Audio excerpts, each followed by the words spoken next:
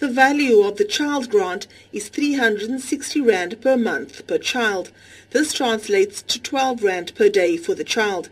The amount falls below all three of the national poverty lines proposed by Statistics South Africa.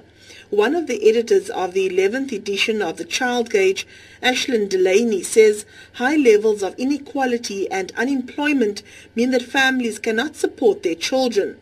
With adult unemployment standing at 27%, it is said that a third of children in South Africa live in households where the adults are unemployed.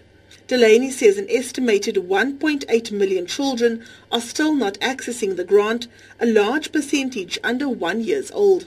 There's approximately 18% of children who are eligible for the child support grant who aren't receiving it based on that study.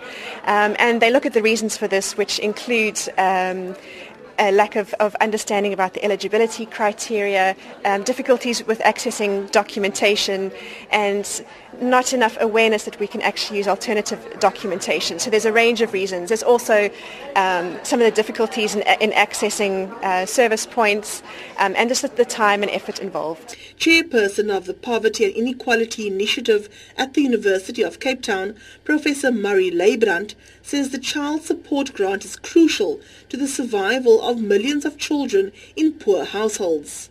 The evidence shows it helps a great deal. It's not the child support grant's fault that our society is growing so slowly and the labour market is so sluggish and families are battling to get by. They're trying very hard. We see this in the data. We see this when we visit them and the way they use the grants for the benefit of the children. So it's not their fault.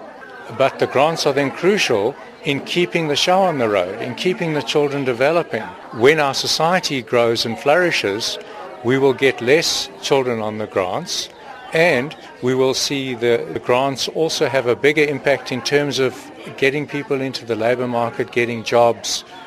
According to the Child Gauge, another concern is that once children turn 18, they can no longer access the grant. It says many still need funds beyond this age. I'm Berenice Moss in Cape Town.